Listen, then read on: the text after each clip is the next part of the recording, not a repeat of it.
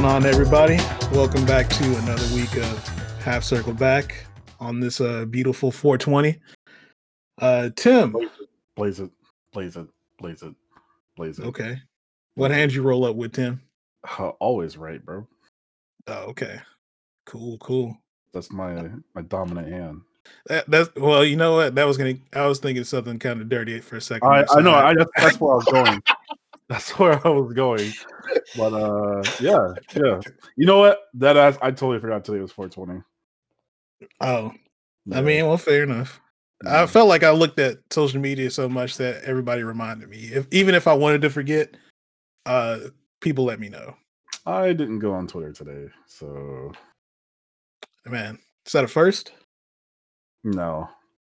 I'm pretty sure I went weeks without going on Twitter. I need that type of self-control. Honestly, I have to kind of check to just pass time at work sometimes. Even if I didn't want to, like if I'm like I'm never gonna use this shit at my house, I gotta do something sometimes at work to kill time. I don't know, bro. You got like 8 tabs of Twitter open at your place. Every time I come by. I don't know if it's that many. Bro, you have like a fucking website you use with different Twitter posts on your 4 monitors. I'm trying to feel like what the hell are you doing? You must be talking about TweetDeck. Yeah, whatever that thing. Bro, that's next level. You gotta look. Never mind. I'll put you on TweetDeck. You know what I'm saying? I'll put you on that. I probably need it for my burner account. You know what I'm saying? This man just want to look at live feeds of ass. Come on, bro. I'm wholesome. Come on. Anyways, enough bullshitting. So this week, I did say we were gonna have a guest, so went on and got one of my good friends. Stack, what's going on, man? What's going on, Mag? You know what? This made me realize that even though we talked a little bit at Combo Breaker, ever since that you've been kind of on my stream, I come into your stream, we actually never really had a conversation before. You know that? Yeah, that's crazy. It's kind of weird. But yeah, that seems to be like a new thing now, where you can have streamer friends that you like communicate with a lot, but you never actually had a real conversation with, like one-on-one. Yeah, and I think even when we did play at Combo Breaker, we were like, oh, we'll get some games in later. You know, it's the classic thing where every time you play somebody a tournament, yeah, we'll play later. Yeah, I think it was pretty much just me asking you like what you thought about the matchup or something like that, because I think I got bopped, or maybe it was close. I don't remember, but yeah, it was something like about the matchup. Yeah. Yep. So cool, man. Well, I'm glad to have you along, man. Thanks for having me. And so what we'll do is just kind of get into a brief intro, just kind of how you got into fighting games, and just kind of go from there. Like, you know, this is your time to tell your origin story, I guess. All right, cool. Yeah, I actually thought about this for a minute because I never really thought too far back on it. But my dad was a competitive, like online golf gamer. Like there's this game called Golden Bear Challenge with this like Jack Nicklaus golf player, and I used to watch him sit and get real competitive with it. And he was like number one, and he would take it real serious, and he'd be slapping the space bar, getting all pissed off. Wow. And that's where I think I got a lot of my competitive personality. It would just I see a lot of myself in him when you know I start to act up. But you know, we played a lot of fighting games, Mortal Kombat 2, all that stuff. So competitive fighting game isn't really what I thought I'd be doing, but yeah. I guess when I look back on competitive gaming, it's something that my dad always did. So I guess it makes sense. And I played Tekken a lot, but it wasn't with an idea of like being competitive or anything like that. I just wanted like a high rank. And then I watched Street Fighter tournaments. I watched Infiltration versus Daigo 25th anniversary, and like this how into it the commentators were and the crowd was. I was like, I kind of want to be a part of that sometime. Like I want to feel what that's like. So that's kind of, and it was just an overnight decision. Like I'm going to take this super serious. I think that's kind of the same way it was with me. I think, so the kind of way that started with me was I was just pretty much like an online monster for the most part. And I think I was on Shoryuken. I don't know if you familiar with that. Mm-hmm. So I ended up going on Shoryuken, just kind of like, hey, you know what? Let me see if there's anybody like local or whatever to go play. And they ended up having like a meetup. This is like my first time going like an offline session or whatever. And man, you know, I thought it was pretty good, right? You know, I guess you have that, you know, when you just play online, I mean, it's really easy to figure out, I'm pretty good, man. Hell yeah. And so I went to the first session, man, and I got destroyed. Like, fucked up. Like, bad. By Raph? Raph, Skits, and I don't remember who else who else was there? I think those are two people. Maybe Colin was there too, but like, yeah, it was Raph and Skids. And bro, I got fucked up. And that's been like that's one of the most demoralizing feelings when you go from like, oh man, I'm pretty good at this game, man. You know, I forgot what the ranks were in like vanilla Street Fighter, but whatever it was, I was like pretty decent. And I felt horrible. Like Right. you know how you get beat so bad you really sit there and think about, man, do I even want to keep doing this? Yeah. It was one of those. Oh yeah, some guy, well, a good friend of mine, Jake, invited me to he's like, hey, you just want to go ahead to a get together or whatever. And I was so confident when I went in there, I'm gonna smoke everybody in here. It was in some basement, a couple like just regular looking guys, and I got smoked by everybody in there. Like I got people asking me questions like, why aren't you doing this? Why aren't you doing this? I'm like, damn, do I know nothing about this fucking game at all? Why aren't you doing 3 EWGFs, man? That's how you do the combo. I'm like, damn, I guess so that was probably like the real first reality check I had. Like, okay, I think I know something, but I think there's a whole nother level to this.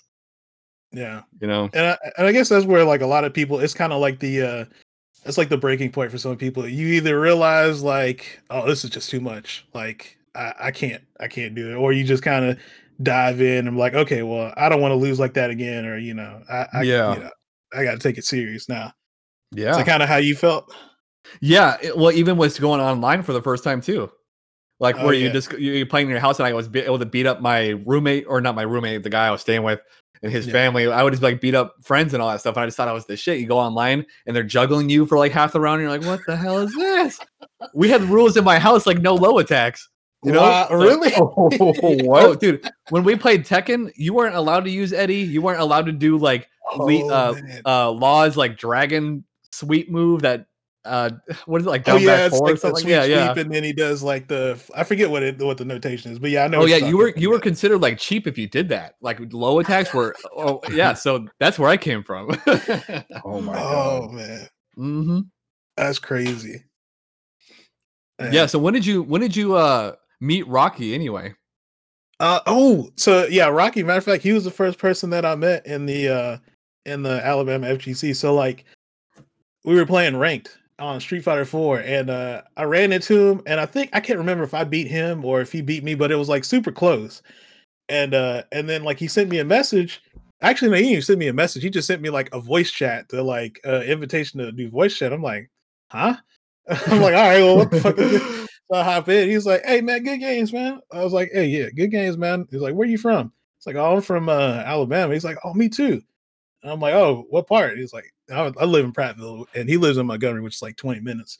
And he's like, oh man, we should meet up and play sometime, man. And me, I mean, I guess I'm not thinking about it like, man, I'm just gonna go meet a complete stranger from the internet to go play games. But yeah, it was just like just a coincidence. We just happened to run into each other in rank, man. And yeah, that's Tim. Are you from Alabama too? Not originally. Is he from that local scene? But yeah, I am from that scene. So I got there around like, I guess Marvel 3, so about 2012.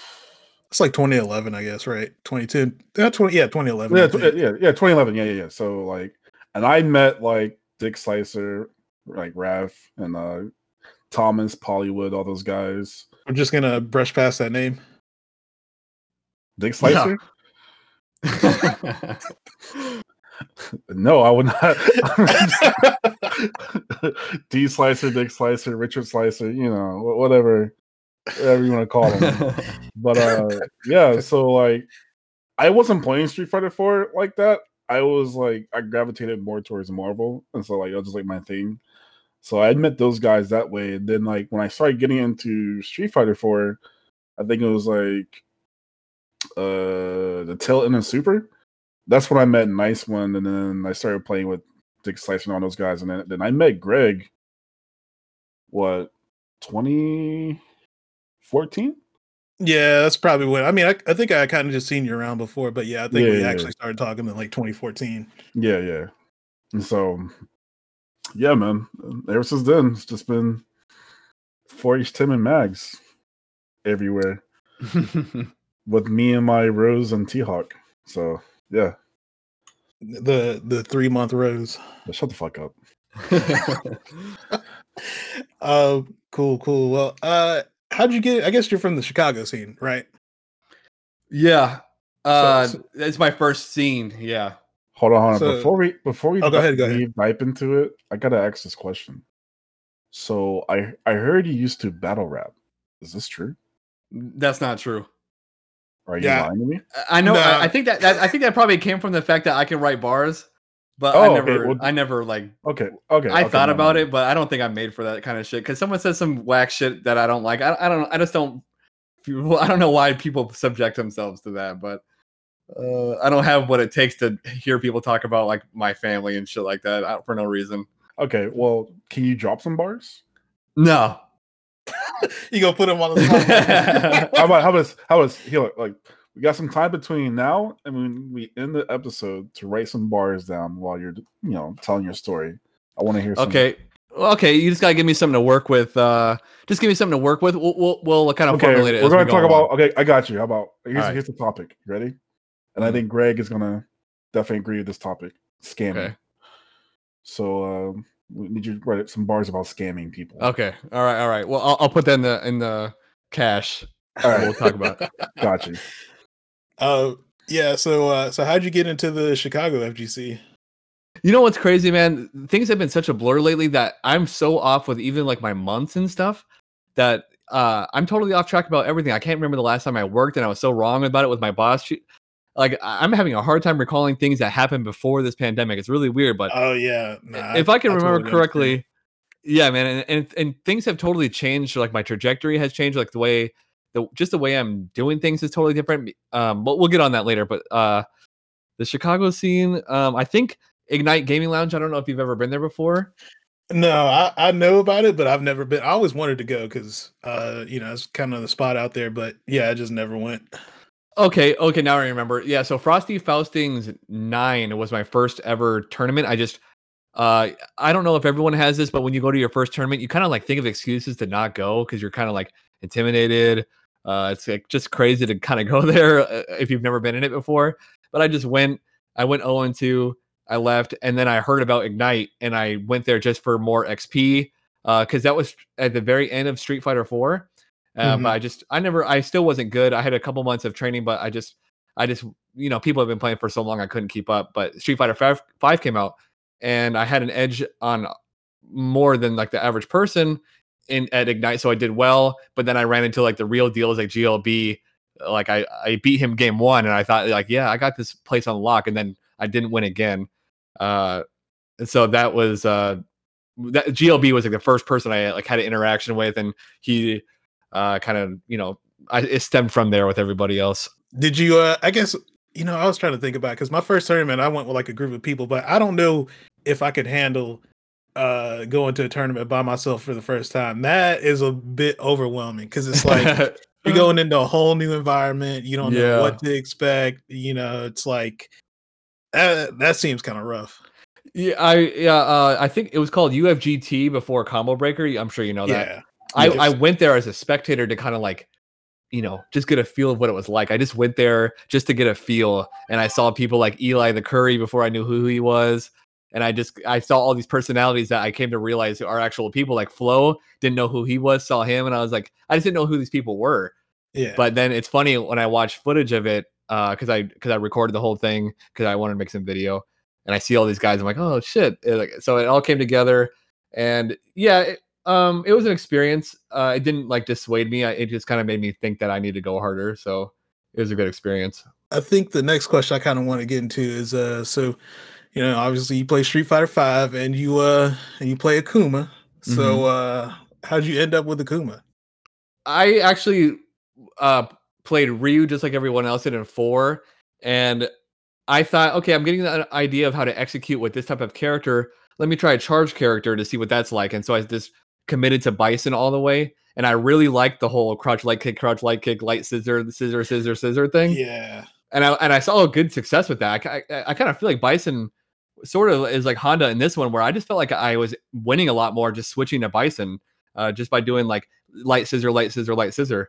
And then I just asked someone that I thought of as a good player, like who is someone I could pick to like take me to the next level with execution, but it's like a really strong character. And he's like, you should try Kuma out if you really want to like test your execution out. And like he requires a lot of attention because of his low health. I'm like, okay, I tried him out. Yeah. And I ended my Street Fighter 4 career with like a 30% whenever. So I never got strong with him, even though I tried my hardest.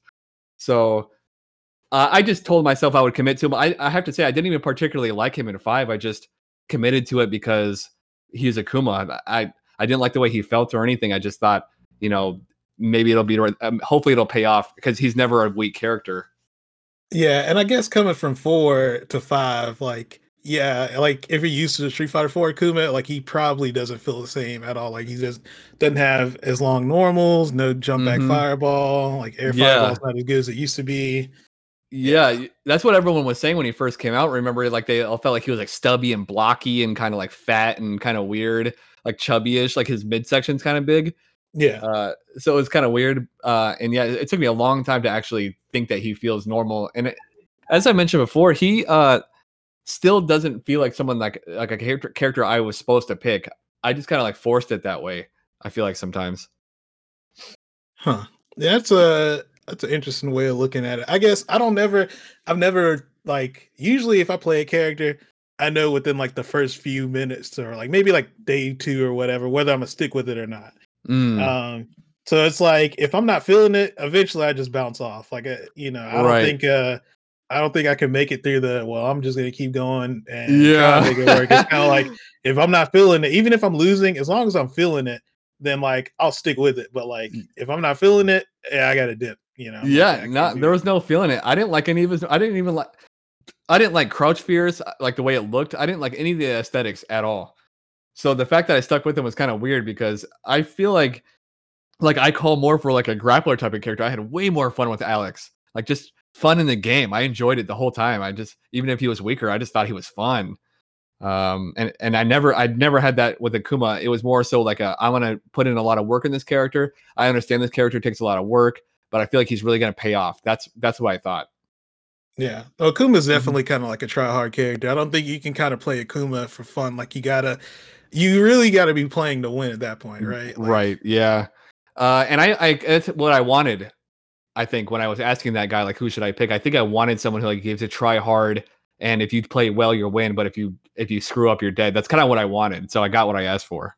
Yeah, I was actually going to ask you, did you want to play any other character? But then you said Alex. So like, why Alex? Yeah, because he like that relaxed. He's not try hard at all. And I don't think I kind of veered towards try hard naturally. I actually went with Akuma because I felt like it went against my nature, and I always have this kind of weird philosophy of kind of going against my nature on purpose. So I thought, what's not my comfort zone? Let me try this out, because Alex was too comfort zone. Like I just loved it, and who knows what would have happened if I would have stuck with him. But I like Akuma now.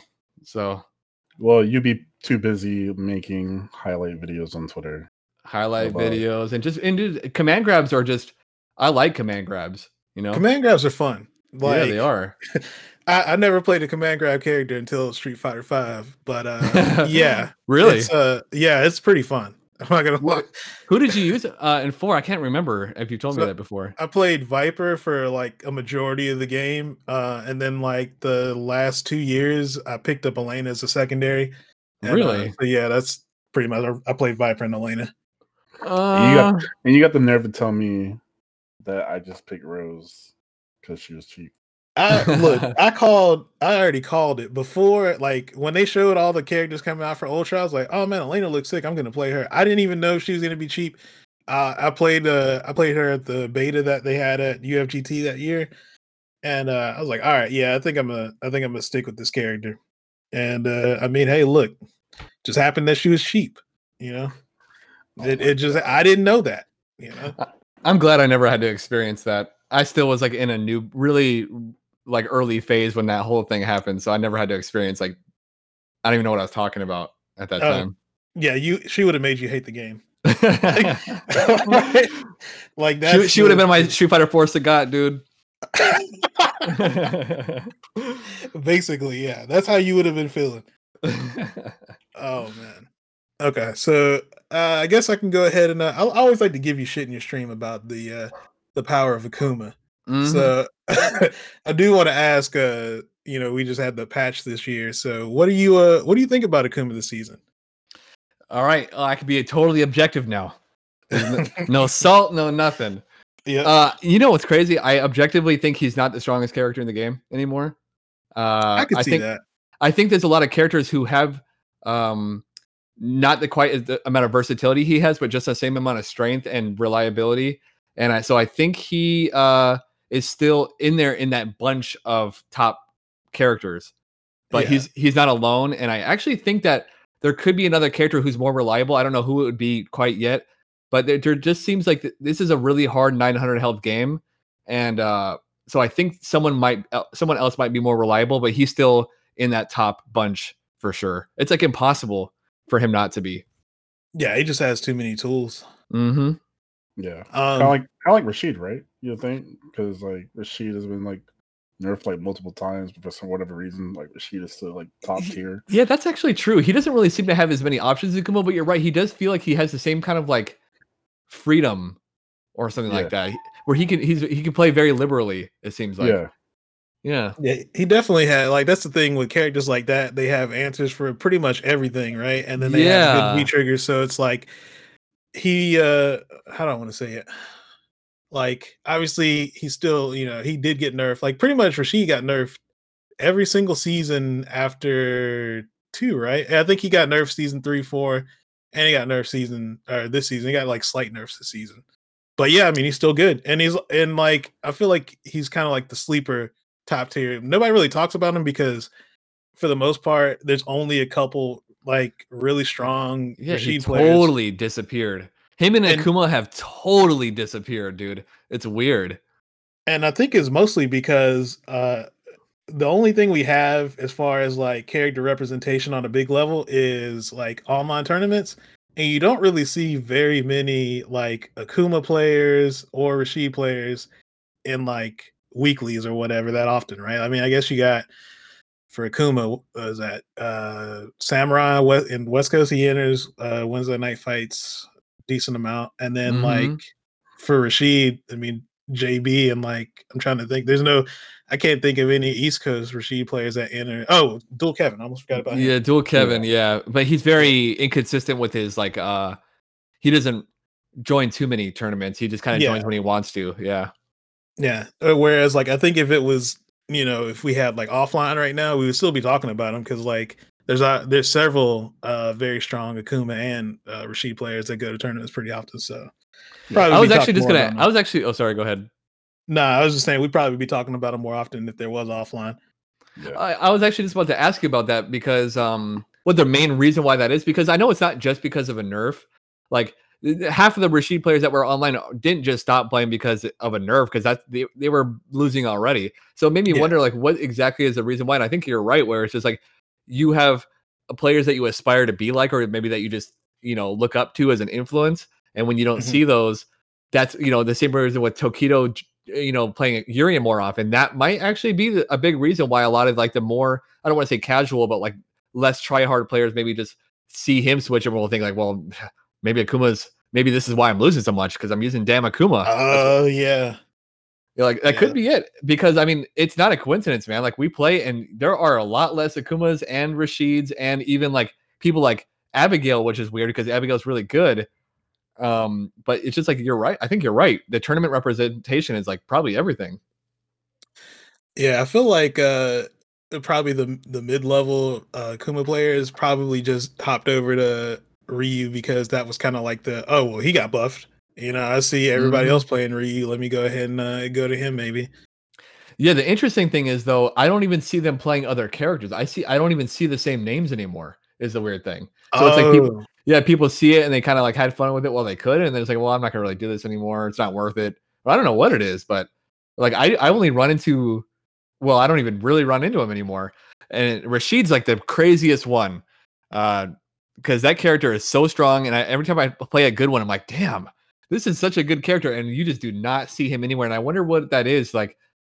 Because I don't know if he's super hard to use. I've never used him, but even like people like Cool Kid who started off using him, I don't know why he doesn't anymore. Maybe it's just because he likes Cody that much, or I don't know what that's about. But I think if I remember right, he said he didn't. There was something that they changed with the like one of the nerfs he had. I forgot what it had to do with, but I think he said it made they were making the character less fun to play.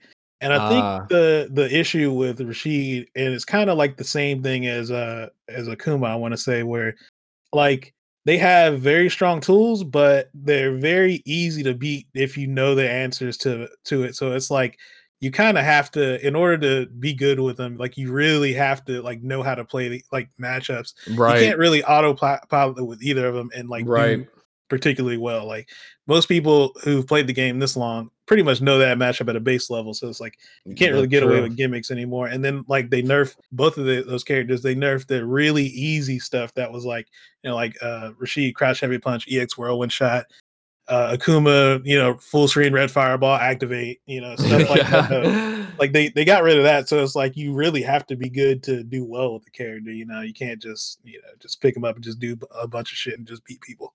Mm-hmm. Yeah, I agree 100%. I think I agree with all that. That was the only substantial one I think on Akuma, right? Like the only one that was like sort of like a total game changer was that, right? Or is there? I'm trying to think of I think the like other nerfs. the side switch. Oh, yeah, that was a big obviously, one, yeah, yeah. good call, yeah. Yeah. That was the straw for a lot of people in the Discord. That Discord's mad quiet right now. It's crazy. That reminds me of like the fallout from the Birdie Discord after the crouch medium punch nerf. Where, I mean, like, everybody was just like, "This character's dead. Why would they do this?" Blah blah blah blah blah blah. Yeah, which I guess could just be like, you know, people. It might have been like a really really big part of their game plan. Like, all I do is crouch medium punch anti-air. What the hell am I going to do now? Or like, all I do is red fireball activate. Like you're taking out a big part of my game. And I don't want to like relearn a whole new thing. That's why the side switch I think was so big. I actually hated it at first because I thought that was like a fun part of the character, not so much like the strength, but I just thought that made him like cooler. But it's the side switch is only hurts in certain matchups. Other than that, it's not that big of a deal. And it's not like he can't side switch. It's just you have to do different things if you want to side switch now that are less optimal than like what it used to be. Right. So there's the people who are willing to adjust, and then the people who don't really feel like committing to like adjusting to a whole new thing. I think like the real big habits. Mm-hmm. And that's like as soon as the crouch medium punch nerf came out, the first thing I was like, okay, well, all right, well that means I need to adjust how I have to play. I have to think about spacing a little bit more. I have to be a little bit more preemptive with like how I want to space myself, or using crouch heavy punch, or trying to figure out other options. But you know, everybody, you know, I'm not gonna say everybody, that's not, but a lot of people were just like, oh, this is so fucking stupid. It's just like, if you're still gonna play the character, just like figure out how to make it work. Like, what's the point of complaining? Yeah, that's true. And but then also there are a lot of people like how I used to play Tekken, where it's like you get home, you turn on the game and you play it for a couple hours, but you're not really trying to like learn the ins and outs of the game. You just play to beat people up or like do cool shit. You know, that was how I started off, was just playing Tekken and just learning how to do EWGF and just like never really learning the game. It should be embarrassing to say that, but I played Tekken for like fucking 3 years, 4 years, and I didn't even know what frame data was. I didn't even know punishes. I didn't know nothing. And I didn't even know the things I'm doing were punishable by numbers. It's like when you don't understand something, you don't see it. So it's like people getting punishing, like we play these diamond players and we wonder like, why are these guys doing these things that are punishable? It's like, man, they might not even see that they're doing that. You know, like where is this damage coming from? They might not even like look to think about where this damage is coming from. Because man, I watched some old matches in Tekken. You could tell I don't know what I'm doing. It's like a very much like you guys were talking. Well, I'm not gonna say any names, but you know, like it's just you develop this playstyle that has nothing to do with the game. You just kind of play what you think is safe, and yeah. Or I guess you just do what works, right? It's like you kind of start coming up with this like a flow chart where it's like, okay, when I do this, people usually do this after, and then this is like I can do this to beat that or whatever. But it's like that's kind of how you play it. But it's like you don't understand the risk reward. You're just kind of just doing things because you know I think this works here. You know, it's not based on any rhyme or reason really, other than it might work. That's true. And that type of person is really good at finding like the cheap shit. Like I don't know if you ever played Tekken before. A little bit. But Heihachi and Tekken 6 had this sidestep 2-1 thing. And just learning that alone, I would just spam it because it was safe on block and it was a sidestep, so it would sometimes dodge what the guy was doing. So I would just sidestep 2-1 all day. And so I found myself really easily able to find the stuff that always worked like that. Like I would knock people down, then do this charge punch attack. And it would just hit way more often than it should. But I would never beat the people that it wouldn't work on. So I would, I would never adjust. I would just keep trying it and just lose, embarrassing. But then then I would just blacklist them. I ain't doing this.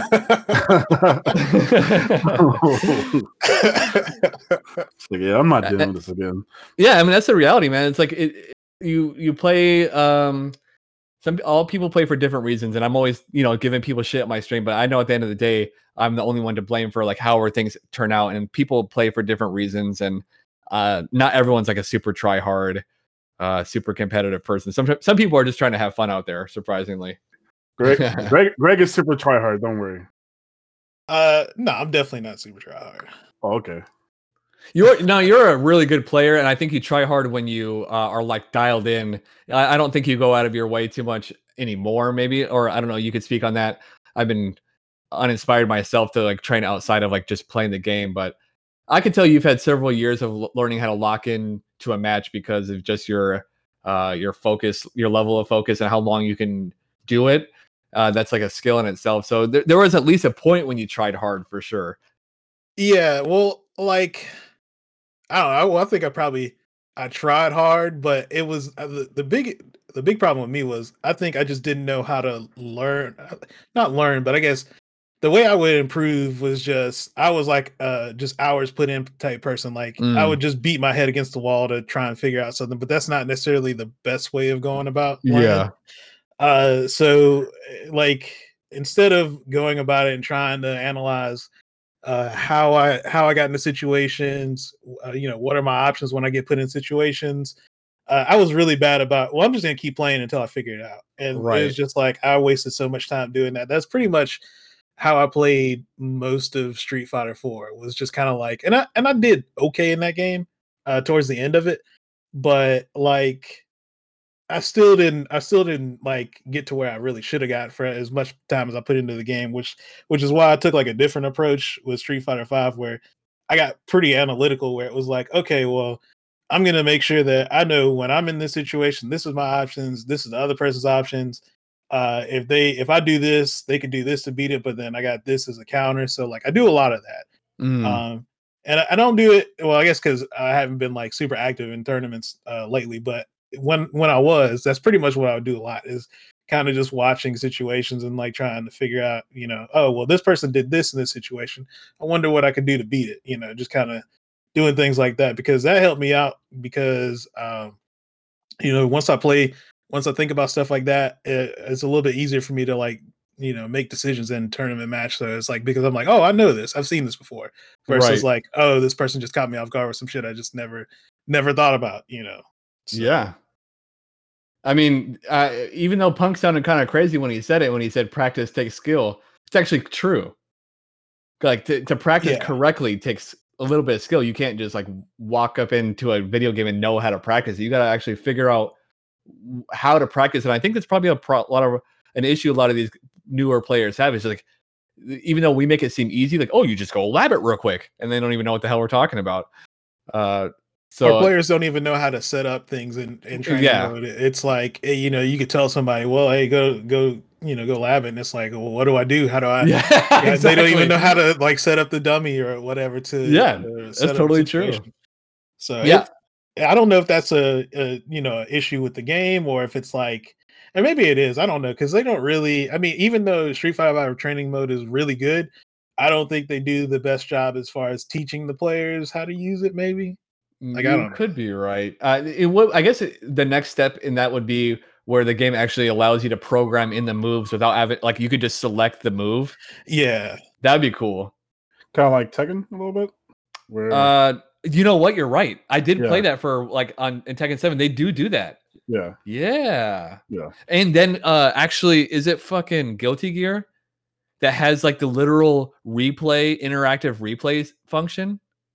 You guys know what I'm talking about? They just Yeah. added that to I think plus R, yeah, where you can actually go into a replay and then pick up from that point and then try and like you basically get control of the character. So if you want to say, oh, well, they got hit by this, what are their options? Oh, I think I got cut off for a second. There you guys are. My bad. Yeah. Oh, it's all good. Yeah, no, I think it's yeah, and plus R they got the replay option now where you can that's the future, man. Yeah. That's one of those things that everyone had the idea of, but I guess maybe you didn't think it would ever be implemented. But everyone kind of had that idea. Like, imagine if you can kind of stop a replay and just like change what's going on right there. That's so tight. Yeah, it'd be a nice feature for the next Street Fighter. But the thing, you know what the thing about that is, the easier these functions become, the harder the landscape becomes. So everyone's like thinking like, oh, this would be sick because it's giving me an advantage versus everyone else, but then everyone else has that same advantage. So it's like the meta gets even crazier because now everyone knows the counter to the counter, and so the meta grows on top of that. Cool. I think the other question I did want to ask you about Akuma was so I see you've been using a lot of V Trigger 2 lately. So is that the move now, or is it? I'm assuming V Trigger 1 is still better, but you're just kind of experimenting right now. Yeah, I'm just wanting to I want to become proficient with it, and then so I can make a judgment on whether or not they're actually good for the matchups, because I think people use things for a little while. Like, I don't think this is worth it. So I really wanted to explore it for a while before I actually say it. And I have to say, I'm like half and half with matchups. But I want to get to a point where I can think about it before the match and be like, which one should I pick here? Instead of just thinking like always V Trigger 1, because the only shitty thing about Akuma is it's just V skill 1, V Trigger 1 all the way. Yeah. There's never any variety. So I just believe this is the season where maybe there needs to be some diversity. Instead of picking a sub character, maybe it's time we just learn a different route, because Akuma still has all the things that you need. You just got to be willing to find new options and new ways to navigate matchups. So I think when it comes down to it, I'll probably still use V Trigger 1. Like right now, I would use V Trigger 2, but I'm gonna go back to V Trigger 1 and figure out with my better usage of V meter, figure out how I want to use it in certain matchups. Like Sagat, for example, is a good one because I play it so much. Where I think V Trigger 1 probably still might be the call on that one if I just use my V meter better. But that's kind of was my approach. Is I just want to learn how to use V meter better with like a 2-bar V trigger. Just figure out, because you don't want to dare V reversal with Akuma because you'll lose the precious V trigger. So it's taught me a different way of playing, essentially. Yeah, and I guess because you got a 900 health character, I'm thinking about even with Birdie, I can burn like a V reversal and I'll still get it because he has 1050 health. So it's like, it's not a huge deal. But yeah, when you like 900 health character, you kind of V reversal. You might not get it. Yeah. So what would be the I guess what are some of the advantages that you think V Trigger 2 has over V Trigger 1? You were able to get 2 V reversals and still get it, or pop it early and still get a little bit of usage of V meter. Lack of awareness is a big thing, and plus, like in my opinion, hard knockdowns are just was a big thing about V Trigger 1. It was like hard knockdown, the setups, and for some reason I just see a little less value in that than I used to. So I really thought I want to be able to use my fireball more often, and I want to be able to cancel my fireballs to get out of the corner with the EX fireball and to teleport. So I think just giving me that new approach is can actually take Akuma a little bit further, even if I end up going back to V Trigger 1. I just feel like it's giving me a new way to look at the certain matchups. Like I was talking to F-Champ during our long set, and he just really thought the idea of me keeping fireball was a good idea, and so I've been really trying to branch on that. That makes sense. And I guess some of the hard knockdown stuff, did any of that get nerfed by V shift? I guess because I don't know if you do like meaty demon flip palm. If I V shift it, is it pretty much like you can't really do anything to stop it? I would yeah. Oh, so it's like that's pretty free if you do it. Yeah, you could do something like you could do a demon flip slide to beat it, because it'll like react late, and then you can kind of slide the recovery.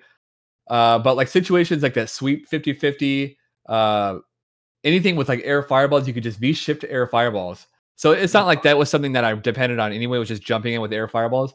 But I just feel like each usage of the V trigger is like so valuable that you can't just like whip things out, and people just like whip the fireballs out. And I just noticed with V trigger 2, you just have a little bit more liberty with it. You know what I mean? Like, so that's what I've taken away from it. And who knows, maybe V trigger 1 is still like this shit, but I'm having fun with it now. And frankly, to be totally frank, I'm a little bit bored with the game right now, just a little bit. But I just play so goddamn much, dude. I was So, about to say, yeah, I guess that's kind of the thing, because I mean, you should pretty much stream full time now, so like you're playing the game at least, you know, what, 4 or 5 hours a day, so right. it's 5 days a week. That's a lot. I can It I can is. see getting burned out that way. Yeah, I mean, just like unless you're committed to becoming like a top player, there's no reason to do that if you're just trying to do it to for whatever it might be, content, or just get that grind time in. Mhm. It's overall not worth it. If there's anything I can say about the 5 years I've been playing Street Fighter, just as you said before, with kind of like pounding your head against the wall, it's like, you know, you really want to go into everything with a purpose, and if you don't, you're usually going to regret it. And that's easier said than done, because I still do it every day. So, you know what I mean? Oh, I God. get it. Yeah. All right, cool. Tim, did you have anything else you wanted to ask Stack before we move into CPT stuff? Oh yeah. So you do the god. Oh my god. I totally forgot what you do. The name of it. The player battles. Stream streamer team battles. battle. Yes. Oh yeah. So where did that come from? Like what made you come up with like that idea to like do that? So I've been thinking about this for a while, because as I mentioned before, things have been so blurry lately that's even hard for me to remember like just a couple months ago. And this whole thing's pretty new. And I try to ask myself, like, what the fuck did this even come from?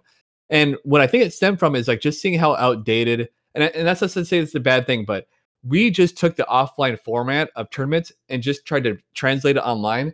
And honestly, I don't think it's optimal. I see these online brackets, and I just I'm not personally involved in it. I'm not intrigued by tournaments. I don't care to watch them, and that's just my own personal thing. But I thought to myself, like, what would be something that I want to watch?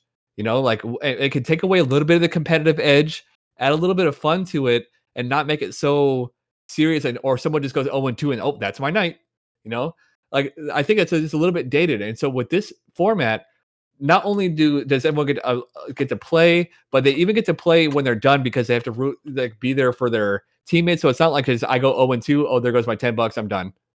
You know, I think that's a little bit dated, and I just wanted something where people can actually have a good time, and it's still competitive. It still sucks when you lose, but your night is more than like 10 minutes long on a tournament. That's really what I aimed at, was something that I thought was entertaining and what would help others. I think one of the coolest things about Stream Team Battle is the fact that no matter what the rank of the player, you have some stake in, you know, the overall success of, or, you know, basically the success of the team. Mhm. Because you know, you might be a bronze player, you go into NLBC, your first match might be IDOM, you know, or like second match Yeah. might be IDOM or whatever, right? So it's like, or it could just be some GM player, and you're just like, oh well, all right, Yep. well, Oh guess yeah. you know, I'm either gonna go 1-2 or 0-2. But yeah, at least with this, you know, you get matched up with players around your level, and like I said, you know, you're part of the success, you know, so it's like you do have some stake in it. Yeah, I actually don't even like to tell players at the end, but if you think about it, some of these matches that we've been having where they're really close, it's like if the silver player were to win one more game, they would have tied it up and made it so they didn't lose that match. So it's like actually those early sets mean a lot, because a lot of times it's a 3-0 in one way or the other. And Yeah. it's like if you didn't get 3-0, you just kind of cost your team right there, bud. But you know, you can't say that. But if you've been watching tournaments, you notice that like lower level players don't even enter them. You know, like what's the point? And I feel So like you only ever see like the highest level I think I've ever seen in NLBC is like gold or something like that. And yeah, even then, it's kind and of like it's hard because one, NLBC you got to pay, so it's like right, you got to pay to enter an online tournament. So it's yep, like that's already a hard sell, you know. yeah, just pay to like lose right away. Even good players lose right away. Hmm. So I mean, it's just you just do it for basically if you're really competitive and you want that experience, that's the only reason why you do that. Because even I personally have a hard time doing it, uh, because I kind of play and I just play the same people I play online all the time. I'm like, I don't know why I'm doing this, but Yeah. I still respect people who are running brackets like that, because a lot of these competitive players, I don't know where they would be if they didn't have that sort of thing. So there's definitely I definitely have no issue with online brackets. I just know there has to be an alternative. Yeah, I think it's definitely a breath of fresh air, and from somebody who actually participated in it, it was fun. I mean, I definitely enjoyed it. I was a little apprehensive because I typically do terrible in team stuff. Like I always do, and it's just because I put too much pressure on myself. Like normally in tournaments is whatever. Like I don't. I mean, I don't think too hard about tournaments, or I try not to anymore. Because usually when I don't think about it, I do better. Right. So, but like when I'm in a team setting, it's like I can't really think about it like that because there's other people who are kind of dependent on me. So I automatically think in the back of my head, "Oh shit, well I gotta, I gotta do good," because it's like, I got other people dependent on me. And then what made it worse was in that scenario that when I was on your team was we went up and I think I had to get 5-0 in order Yep. to in order for us to even still have a chance. So it was like, Yep. oh shit. And you did, and not only that, we still talk about that in the Stream Team Battle, like our little meeting area, where like that was definitely the most. It's crazy that the first exhibition we had, that was probably like the performance of that whole season, where it's just like the only time a critical division happened was because you needed a 5-0. So when you 5-0'd them, and there was one round where you were like one scenario away from losing. It was like all he needed to do was like back throw you or something.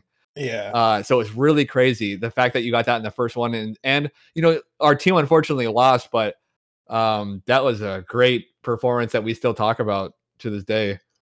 Yeah. I was actually surprised because I mean I wasn't feeling too good about the I mean I never played the dude before, but I typically don't like the Birdie Zeku matchup, but it just happened to work out. And I was like, man, I think once I got a few wins, I was like, okay, I think I could do this. I was Right. like, I think I got it. But yeah, I Yeah, it definitely was game one where it was pretty close. But yeah. then you could tell. I already knew. I already knew you were gonna 5-0 in my back of my head. As Andy, our commentator, said, I already had a feeling. I was like, I think this is gonna be real bad for this guy. But yeah, it was clutch. We Yeah, still that was lost, but whatever. It wasn't your fault though. Yeah, no, it was still super fun. But yeah, so you just finished up season 1. You got any teasers for the upcoming season, man? Yeah, I will tell you that we're looking at Thursdays, and we've already have 2 exhibitions lined up. I will say that much, and they're I'm excited about both of them. I will say that this is a hard. What's interesting is that top players are very accessible compared to like other things. Like you can't just hit up the top, tennis player or something like that, but you can just hit up the top fighting game player. Even if they say no. But it is hard to get a hold or just to get interest this early on in the game, where Stream Team Battle is not really something that's established yet. I really think it's going to be, but at this growing point, people maybe just like yourself, where you said you're a little bit apprehensive because you don't know about the team format, or maybe you think it requires too much investment, maybe. So I spent a lot of time back here trying to just pitch my way to bigger names for the better for both of us, because I want to benefit from people's big names, but I also want that platform to be there for people in the future as well. So I kind of wanted to go both ways. And with the Brian F versus Zaffarino thing that we just did was a huge jump for us. So I was able to get 2 exhibitions locked down, and the first one's going to be in just under a month. Oh, sick. So can we get like a sneak peek? Like who? Nope. No, but we're already in the works of making the trailers and everything. So I mean, probably within the next 2 weeks. All right, that's fair. And I want you on sometime, Tim. I'm knocking off the ring rust at the moment. Okay. Almost like a year of me not really playing for real. And I thought I haven't been seeing your name around as much. Yeah. I had to take the year off, kind of. So, but we're getting back in shape. You know what I'm saying? We're looking okay. But I'm also like really interested in Rose. Fuck what Greg says. I think Rose is a cool character. She is kind of cool. Yeah, like she has everything in a character I like. So I like long normals. I could be somewhat annoying with them in a way. I kind of wish Stan Fierce had like less recovery, but hey, it's whatever. And yeah, like I think she's a cool character. Just got to learn some things about her. But yeah, no, I'll be done. Dude, shoot me a message anytime. I'll be done to embarrass myself. Yeah, we'll put you on the draft. There's a pretty big draft, and I don't know how long it's gonna take me to get through that because some people like to pick their own players, which I think is cool.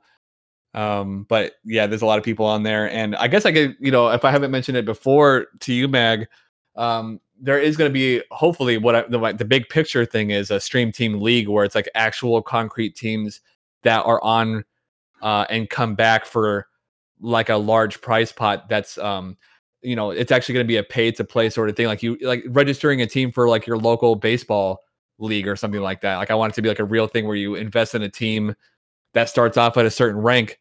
Like if you start off at gold, you stay in the gold rank even if you've leveled up. So you're like kind of committing to that and then learning through being on the team. That'd be a cool future goal that I have. That'd be sick. All right, yeah. I want to put Mags on the spot. Hey, okay. Hey, will you pick me up? You want to play him? What? Do you want to pick me up? You want to pick me up, bro? Go. We'll talk about that later. Oh, fuck you! Holy shit! Oh my god! We've traveled up and down these roads together. Oh my god! No, I got you, Tim. No, fuck you. I know you're not gonna do it. Look, I've disappointed Mag so many times in tournaments, bro. Where we'll be like, all right, man, Bam on top 2. I'm like, yeah, man. And then every time I without fail, I will just like disappoint Greg. He's like, man, that could have been me and you up there in grand final. Like, yeah, I know. Hey, I said this before, but it's because we play all the time. So obviously, I expect a lot out of you. Yeah, of course. You haven't got to that point consistently yet, but maybe eventually you get there. Look, we're back at it. It's fine. All right, fair enough. All right. Well, cool. I guess we'll to wrap this up. We're just gonna talk about CPT Japan this past weekend, and I guess we could just start with the results, man, and then we can just start getting into it. Tim, you got the results? Yes, I do. So who we got in top 8? So CPT Japan number 1, top 8 was Mago. All right, so first place. First place was Mago. Jeez Louise. Second place was Takedo. Third, Momochi. Fourth, Kawano. Yeah. Kawano. Okay. Number 5 or 5th, John Takeuchi. Tied for 5th, Itabashi Zangief. Tied for 7th, Daigo, and tied for 7th as well, Fudo. Yeah, that was a pretty good tournament, bro. Yeah, I mean, I thoroughly enjoyed it. I mean, like we talked about this last week. Every single CPT Japan is always hype because you literally seeing what I would say is the best region in the world, like hands down. I think best region, but yeah, I mean, they just have such a large pool of very strong players. So it's like you don't really know. There's some upsets sometimes. I feel like this top 8 is pretty much by the numbers. There's nobody in here I look at and like, oh, how'd they get in top 8? But it's a very consistent pool. Yeah. Which, I mean, that may be a good or bad thing, the way you however you want to look at that, considering most of these dudes have been around forever. But Look, I will say that this. was go ahead. Okay, I will say this, right? So looking at, there were some players who went into losers really early, like Daigo losing to Jimmy 1 and Fudo losing to Riketsu as well, which looking back and watching that match was pretty hilarious. Who did he pick? Vega. I know Riketsu had been playing some Poison and Vega, but I don't know. Who he picked. Fudo, I want to say Fudo played Mika in that matchup. Huh. Yeah. Interesting. Played Mika. He never switched. But yeah, he played Nika that matchup, and he went to losers really early.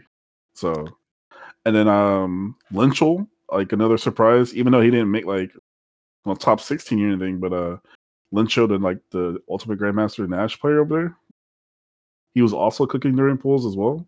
So, some other notable matches: Sako and Trashbox, but Trashbox went V Trigger 2, V Skill 2. And yeah, I went back and watched that, and I'm gonna say there was a little bit of luck involved, but it was still sick to see nonetheless. yeah. What else? Crusher making top 16. So That was Birdie sick. That was what I was looking forward to, man. Storm Kubo playing Dan was pretty sick as well. That was tight. Yeah, his Dan was looking real crisp. Dude, I want to talk about Tokido though. Tokido was, I've never seen a Urian just throw out EX tackle the way he did, and just like the hit percentage was just crazy. Mhm. Like, I'm pretty sure majority of those hit, like at least 90% of them. I really want to know now that his Urian is like super, super serious, because we all knew he was like, he wasn't messing around with them, or we all knew he was messing around, but we didn't. Like, I knew he was going to take him to a certain level, but he's like serious about it now. And it makes me wonder what it is exactly. I know it's not just like, oh, Akuma's not good enough, I'm switching to Urian. I really want to know like the mindset behind that. Like, is it just because maybe online specifically, Urian might be more reliable because you just have a little bit more health to work with and still a lot of the power? Like, I really want to know what that is. Like, why invest so much in another character like that? Yeah, like that's the same question I want to ask as well, because it's like, because his Urian isn't like super flashy or anything. Like, his Urian is literally just stand medium kick, crouch medium, Yeah, very fundamental. and Yeah. fireball, and like that's it. There's nothing crazy about it. Yeah, he has the setups, that's cool and all, but like it was that and EX tackle. Yeah, time. I mean, I saw Rushdown say something about like once Tokido gets his Aegis setups a little bit more clever, he'll be a super threat. So I guess notable Urian players think that maybe his Aegis setups aren't quite like loyalist status. Yeah, Aegis setups maybe.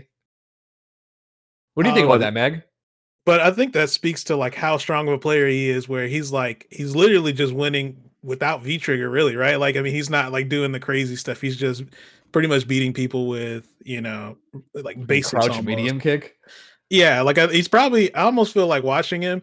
He almost takes kind of like a similar approach to like how he plays Akuma with Urian, pretty much. Like, he's just kind of like really poke heavy, like fireball. And the other thing that I find weird about his Urian is he usually plays V skill 1, which I feel like every other Urian has given up on that since V skill 2 came out, because I felt like that's what made the character complete, because now he has such a good fireball, and his damage is buffed with V skill 2. But yeah, he plays V skill 1, which like, okay. All right. Was he using it to like with his headbutt most often? I actually didn't really watch too much of his Urian. Does he use it for like the headbutt armor? Sometimes. And he does a lot of the other thing he does a lot of defensive light headbutt to try and get out of threat situations, right, like on wake up. Yeah. He does that a lot. But yeah, sometimes he would do it for that. But like I don't think he did it that often. It was like I felt like he would have been better off playing V skill 2, but yeah, I don't know. It was kind of weird. There's got to be some reason, I'm sure people have asked him that in his stream, like why all of a sudden are you using Urian so much, and maybe it just comes down to I just want to, like, he's just a strong character that I want to take up, maybe. And who knows? Like, he might actually go back to Akuma for the next one. Who knows? I mean, he was almost there. I mean, why go back to Akuma at that point? Yeah, fair point. That's true. Also, I mean, but Takamura did win first place. But you know what? The interesting thing about Takamura is, he's just interesting because his playstyle doesn't scream consistent. It's like very read heavy, very impulse, like instinct heavy. It doesn't seem reliable. But he fucking wins. Neither his internet apparently. But, you know, that is true. That is true. But like when you watch his EU run, it kind of seems like he has such an understanding about how his opponent plays. Which, like Problem X, for example, it's like he didn't win the Bison Akuma matchup. He won like it's like he knew exactly what Problem X wanted to do. Yeah. So, which, you know, it comes down to like studying the players really does help. I talk about that on my stream all the time. It's like if you really study the players, you can learn a lot about the matchup, just that particular matchup, and implement very specific things to help you win. Yeah. Who else? I think. Oh, Mago. I mean, clearly the person who. Yeah, we got September Mago early. Yeah, big facts actually. Someone said something about the average age being like 37 or something, right? Yeah, everybody. I want to say everybody in top 8 was over 30 except Kawano, and that's it, right? No, John Takuchi. That's John. it. Yeah. Everybody else was like over 30. Which is kind of crazy. And there was a whole talk about like people say it's a young man's game, but when it comes to like consistency, experience is probably the key there. And these guys have been playing for longer than literally John Takuchi's been alive. So I mean, I don't know if there's really much to compare there. I mean, that's like so much time. It's crazy. I think in America, maybe it's like people think about it that way because you look at the top players in America, they're all generally pretty young, right? Like Idom's like 25, Punk's like what, probably 20, 23, 24, something like that. Like, you know, dudes are pretty young who are like. I didn't even think Idom was that old. Yeah. He's 25. I think he said for sure? Yeah, I think he said that on stream the other day because he just had a birthday. Oh wow. Oh, that makes sense because he's always more mature than I assume he would be. That's because I thought he was like 22. But 25 is when you start kind of getting your shit together. Yeah, so that makes sense. Huh.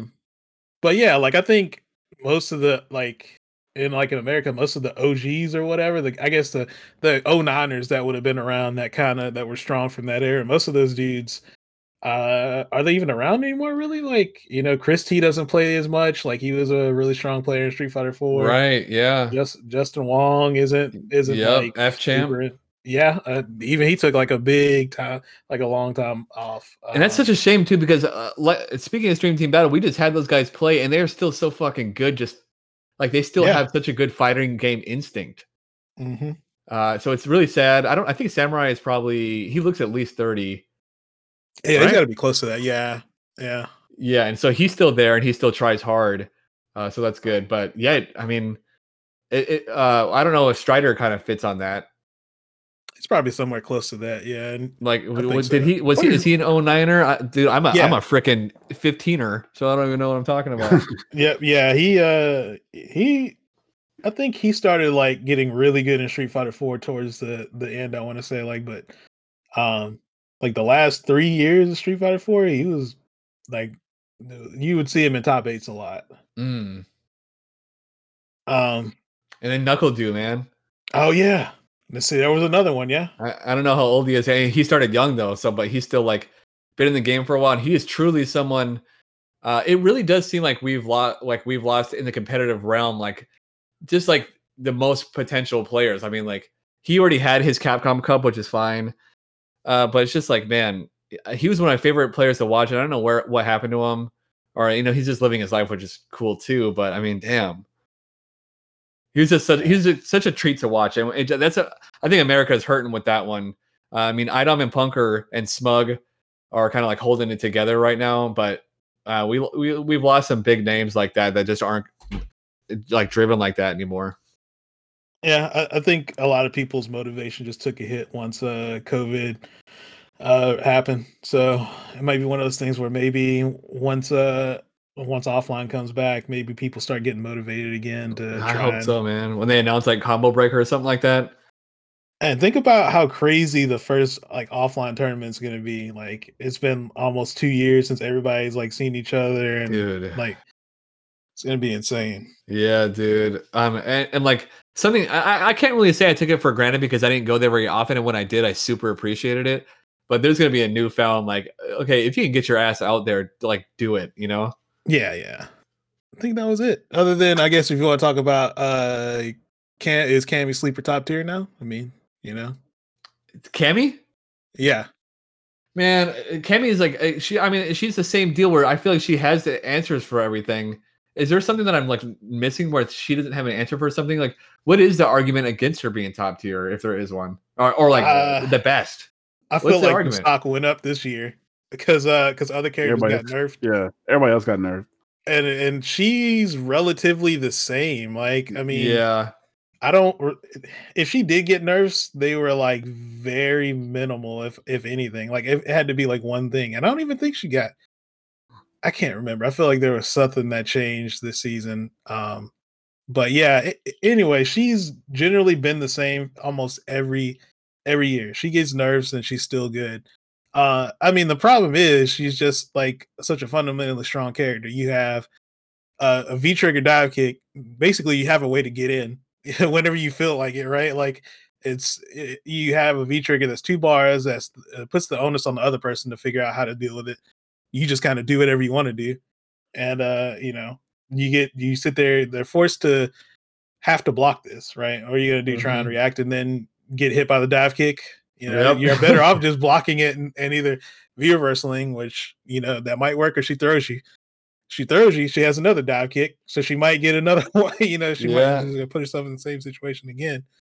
But yeah, I don't know. Like that character, I think the stock just went up on her this season just because other characters got nerfed. Like if Chun was still as good as she was, and if Seth was still as good as she was too, maybe maybe we wouldn't be talking about it. I'm trying to think who else were like the main offenders last season. I guess it was Urian, but Urian's still strong. He didn't really get nerfed that much. Yeah. Speaking of which, though, K-Brad was another one that we that is not on the competitive scene anymore that I really enjoyed watching. Even if he was super nice dude. The one Cammy I liked. Yeah. I don't like any Cammy, but but he is cool. Yeah. I like this. I just like his attitude, I guess. Yeah. I don't know. I really hope it's not one of these seasons where we end up with 8 Cammies and like in top 8 or whatever. What was that one tournament that they had? I want to say it was 2 years ago. There was like 4 or 5 Cammies in top 8. It was like a East Coast Throwdown or something like that. No, it was something in Japan or China. I forget what it was, but yeah, there was like 4 Cammies in top 8. I'm like, Japan Cup or something. No, it wasn't Japan. I forget. Either way, But yeah, I'm hoping we're not going to be like that. But judging based on like CPT Japan 1, character diversity is pretty good. I mean, you look at it. I think actually. Yeah, like you had Ryu, Cammy, Urian, Seth, Colleen, Cody. Abigail, Zangief, Guile, Poison, Birdie. Dan was 1 game away. Yeah. Like there was a lot of character diversity, man. Yeah, I think that's probably that was always been one of Capcom's goals in Street Fighter V was to have just a really diverse cast that you can kind of pick whoever you would like. I think that's what their end goal was. I always had a feeling about that too, even though season 1 wasn't indicative of that because you had that one tournament that had literally, I think, a whole Chun-Li top 8 or something like that. I don't remember what it was. Yeah, I know what you're talking about. Yeah, and Ryu too. I mean, and I think they were trying to do that all along. And I was just actually complaining about that this morning. It's like, man, you go on ranked, you're just fighting all these weird characters constantly. And as much as I'm complaining about that, it is a good move for spectatorship, especially. So you're not watching Chun-Li versus Chun-Li, Chun-Li versus Chun-Li, Cammy versus Cammy.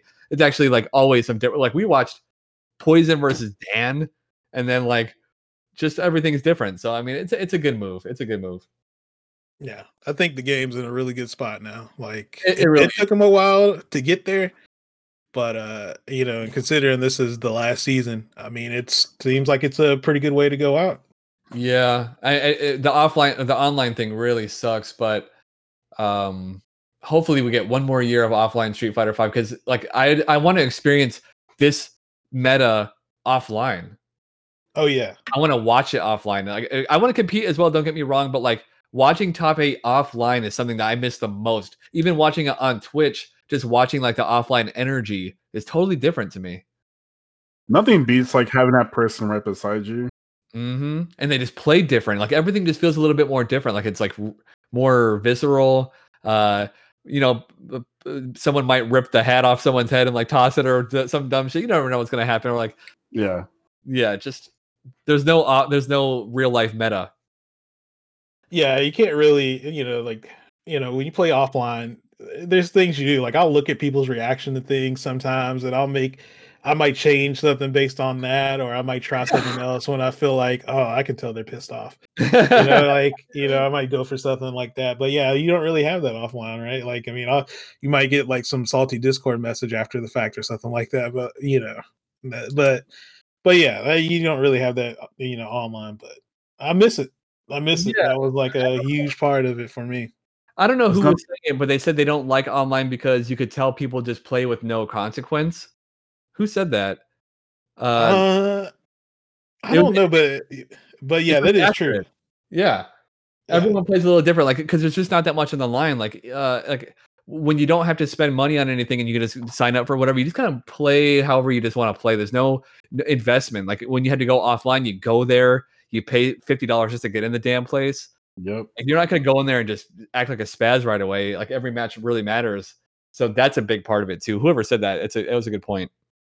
Yeah, when you spend $80 to enter a tournament, you think a little bit. You might think twice before holding up forward when you have 10% likelihood. Don't even think twice about entering. Maybe. Yeah. What? I'm still gonna hold up for it.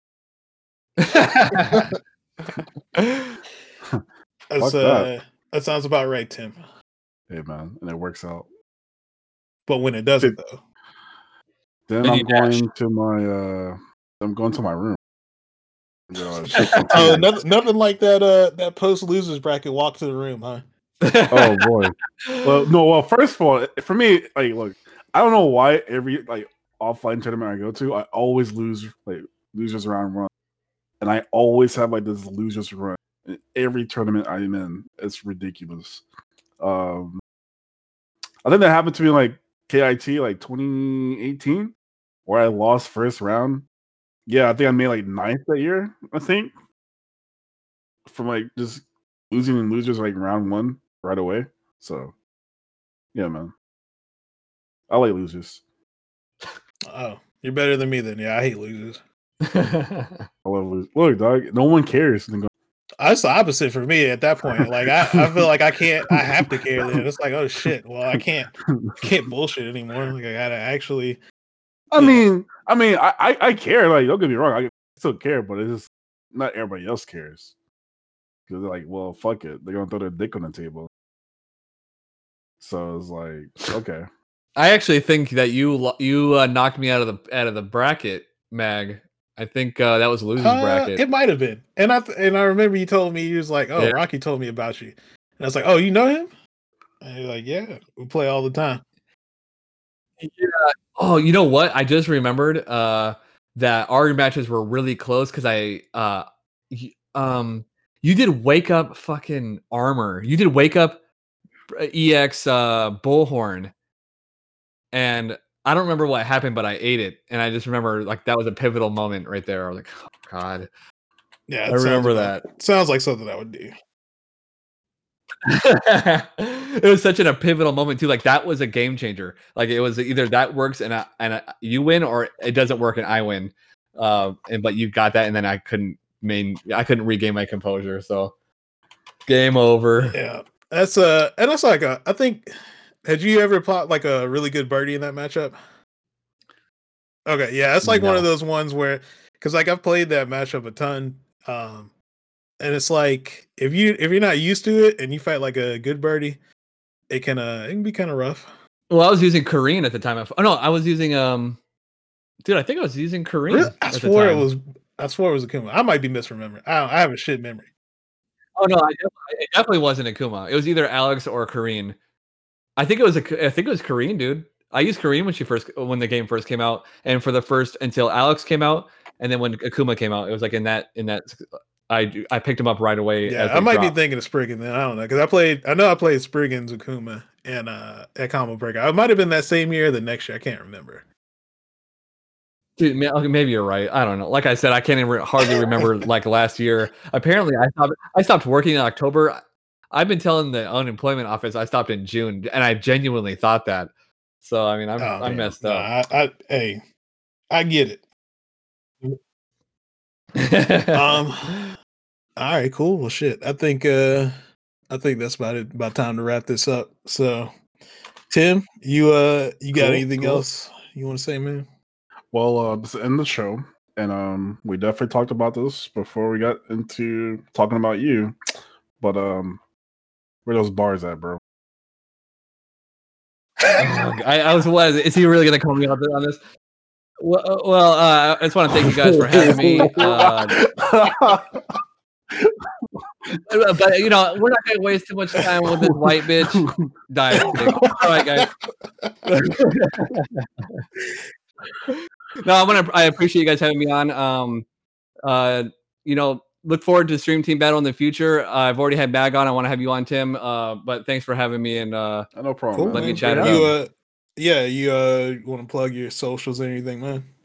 Yeah, at Stack Bradford, everything. YouTube, Twitter, Twitch. That's where Stream Team Battles happen on twitch.tv/Stack Bradford. Yeah, so look for that in the next month. Well, 1 month away. All right, cool. Tim, where can the people find you at, man? Well, you can definitely find me on Twitter at 4HTim. You can find me on Twitch at twitch.tv/4H_Tim. You know, catch me playing some Street Fighter this week. Besides today, I woke up too late, so I just kind of like did some things on my own in training mode. But yeah, definitely throughout the week, probably start around like 9 a.m., 10 a.m. every day this week, just playing. So yeah. All right, cool. Well, you guys can follow me on Twitter at Boombox Hero, Twitch at twitch.tv/Magnegro with a 0 instead of an O. And yeah, if you guys are listening to this on Spotify or Apple Podcasts or whatever your favorite, podcast streaming services, if you can drop a review, only takes a second and it helps us to get the show out there a little bit more, and it's free. So yeah, do that if you can. And if you have anything you want to add to the show, you can hit us up. You can either hit me up on Twitter, or you can send an email to halfcirclebackpodcast. Hold on, I fucked that up.